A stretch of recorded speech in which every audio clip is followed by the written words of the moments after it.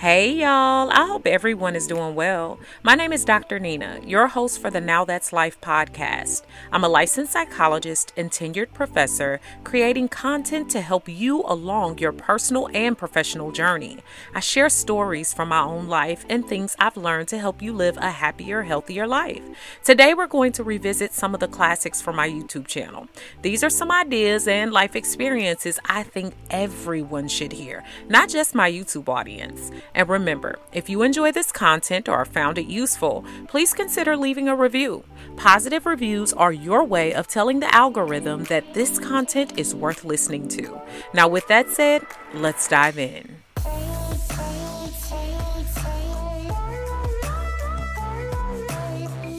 Today, we're going to talk about some of the basic self-care things that we can do for ourselves, especially when we feel low, stressed, or even worried. And when we have other obligations like relationships, family, and work. And I want you all to share with me as well down below what's working for you these days. And if you feel like you're falling off the bandwagon, tell us that as well so your sisters and brothers here can make sure that we keep you uplifted. Make sure that you see your doctor if you're having severe issues that are causing you to struggle with your mental health. Y'all, one of the first things I've learned to do is to make my space healthy. Research by Dr. Sarani, a top psychologist who studies depression, shows that creating a nurturing space can help revitalize your mind, your body, and your soul. Very little things like letting in the sunlight or giving your place or your space a good scent can improve your sleep, but also help to boost your immunity. Lemon and lavender are things that y'all know I use across my body, across my home. I've shown you guys how I make different oils and things like that to put on my body. While it's great to revitalize the body, soften it out and all of that and add to the enrichment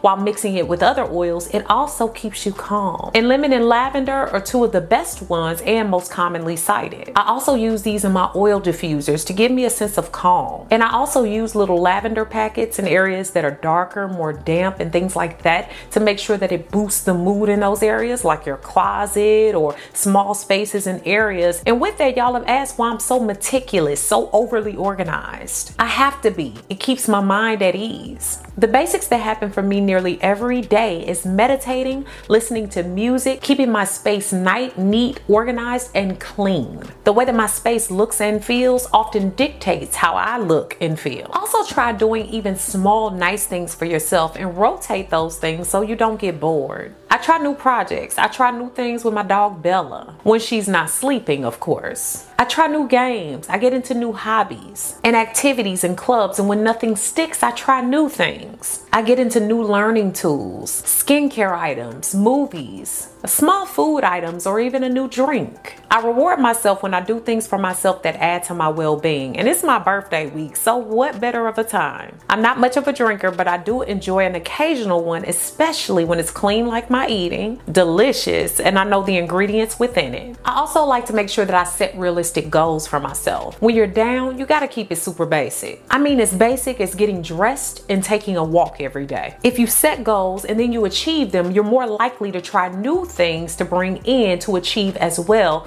which will lead to you feeling better about yourself overall. But don't beat yourself up, y'all. Some of us are doing good just to get up and put our feet on the ground with everything that's happening around us. And if you don't do everything that you've planned, don't be so hard on yourself that you tell yourself you're a failure. You're not. Think about how to try again later, but don't overly pressure yourself or overdo it. What I share with my students, clients, patients, colleagues, and friends is that if you continue to do things as you did them before you hit a low point, even when you don't feel like it, you're breaking a funk. You're breaking a cycle of behavior, which could help you look more promisingly towards your future and not get stuck where you are. So even if it's a small movement, move. It's also important to look after your hygiene and your overall appearance. Now, these might not seem like a big old thing when you're stressed, depressed, anxious, or any of the above. But even the small things like taking a shower, getting dressed, combing your hair, brushing your teeth, all of those things can change not only how you look, but how you feel about yourself. They can also change your outlook. But if you're having a bad day, and it sucks. But yet you look in the mirror and you enjoy how you look and it makes you smile, or you see something that you spot that makes you smile or reminds you of something that you've had or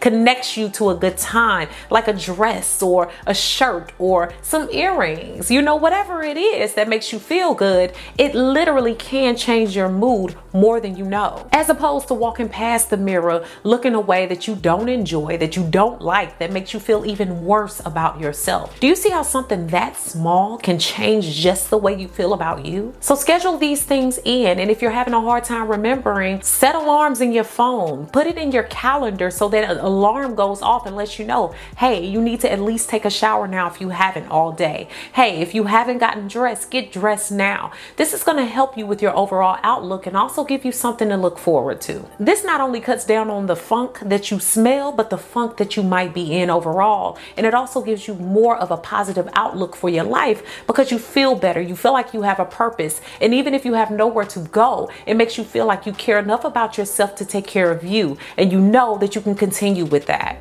Getting a real daily schedule helps everything for me. This really does help me get some structure in my life, even when I'm feeling low. If I can't think of anything to do, at least my list is telling me what I should be doing, or at least pushing me to do some things on that list. Have some set times for doing things that keep you more at ease. Cook at certain times of the day and keep the time similar. Have time set aside to read a book, commit to a hobby, or just do something relaxing. I find that the more that my mind races, the worse I feel sometimes. And sometimes it just takes me sitting quietly, doing nothing, or just relaxing and giving my mind some peace. A break is oftentimes what we need in order for us to calm down. Next, it might not be a bad idea to try therapy and actually go or attend your virtual sessions. Stigma has really been placed on receiving needed help. Even if you have no diagnosis or no negative mental health per se, it's a good place to go to hear an objective voice. As a psychologist, y'all know I'm all about it. And don't just go and say, oh, I know this won't help. You're going to get from a process what you give and what you expect. So give it time. The difficulties that you've developed didn't happen overnight, so they're not going to go away overnight. And when you feel better, you might be tempted to skip a session or even 10. Push yourself to attend all sessions and even share with your therapist why you feel like not coming. It's good to discuss and find out where you stand. Your therapist could even make adjustments or even help you think through why this might be. Are you defensive about a certain topic? Are you trying to hide something that you want to avoid discussing? Discussing it can help you make changes and even make progress. And the same goes for if you've been prescribed medication. Missing doses can stop effectiveness and cause you a lot of issues. Walk this through with your doctor until they listen. And you heard me right, until they listen. Maybe you can change your dosage, figure out what's going on, and get the best treatment for you. And if not, move on and find someone who will listen to you. This is your health, and you only get one mind and one life. Now, y'all, this may seem very silly, but try to be positive, even if you haven't been positive. Write down 3 to 5 positive things about your life every night before you go to bed, and reflect on them first thing when you wake up in the morning. When I'm struggling, this really helps me, and it could be very small things, like I like my smile, or my big heart. Whatever it is, now is the time to give yourself permission to love on yourself. No one in the world is going to give you that permission but you. And I urge you to try, even if it's at a lower level. And during the time that I'm at my lowest, I avoid the people who are toxic. And while we can be the more toxic people when we're at our low points, some of us are not. And even if we are, you still shouldn't complicate that with more toxicity. Toxic people literally suck the life out of you like life vampires. These people can be deliberately mean, envious, judgmental, and also competitive, and downright exhausting. Now, sometimes it's not realistic to be able to avoid them, especially if they live in the same house. But if you can, limit the amount of times you have exchanges. If there's people that really do shine and really do help you get your mojo back, and you can share with them openly and be around them, try to cling more to that than you do to the negativity. And don't allow yourself to fall into the negative toxic web of playing or replaying things over and over and over again. Try to limit your exposure to those people and increase anything that you can find that's positive. And I mean anything. I've also taken great great care to know my triggers. When you know exactly what pushes your buttons, or you know in general what pushes your buttons, you can stay away from it or limit it as much as possible, or be prepared for it when it heads your way. Sometimes we run right to those people and things and hurt ourselves. Yes, I might be on YouTube, but everybody that knows me very closely knows that I'm very guarded with what I share. I'm very in control of that. And I'm also very careful who I let into my life. I also watch what I take into my spirit, like what I consume on TV or what I take away from other people.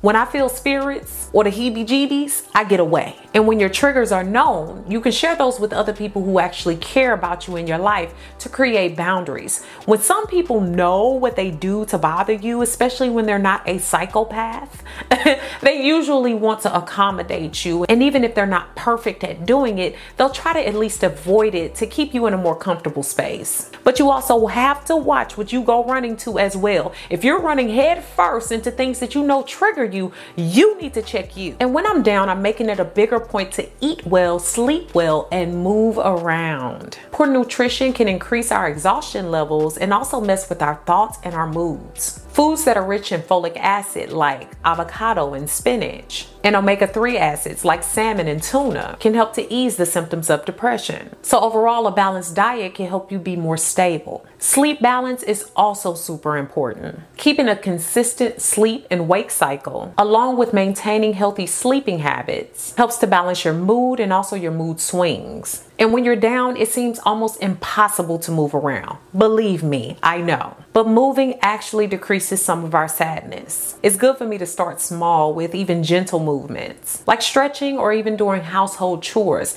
This helps me to get some movement in even when I'm down. And when you work your way up, try doing more things like walking, playing with your kids, your pet, anything to keep you stimulated just a little bit more than when you're completely down. Every step counts. Also, it's important to share with a network that cares. Only speak with trusted friends, confidants, mentors, family members, especially when you're very down and sharing your feelings. And if you don't feel like talking face to face, maybe sending an email, a text message, something to help get some things off your chest, or have someone here that you can trust. And another great idea is joining safe havens online and groups where you're safe to talk about the different feelings that you're having and share that with different people who share some of those same things that they're going through. Like my Dr. Nina's mentorship group on Facebook. It's free to join. There's lots of conversation and lots of people who have things in common. So I hope you guys have truly enjoyed this video and that you find different ways to really ease the issues that you're having right now with self-care and taking care of yourself during the times that you're down. Yes, it's okay to get down sometimes. It's normal. We're human. Thanks so much for watching, guys. Beautiful brown baby doll. Peace. I want to thank you so much for listening all the way to the end. And look, if you made it here, I want you to know I appreciate your time and your attention. And if you found this to be enjoyable or useful, go ahead and leave a review. I would love to hear how your experience has been different or similar to mine. Make sure you share this podcast with your friends and family members, especially if you know they'll benefit as well. Now, I hope to have you back here again next week. Beautiful brown baby doll. Peace.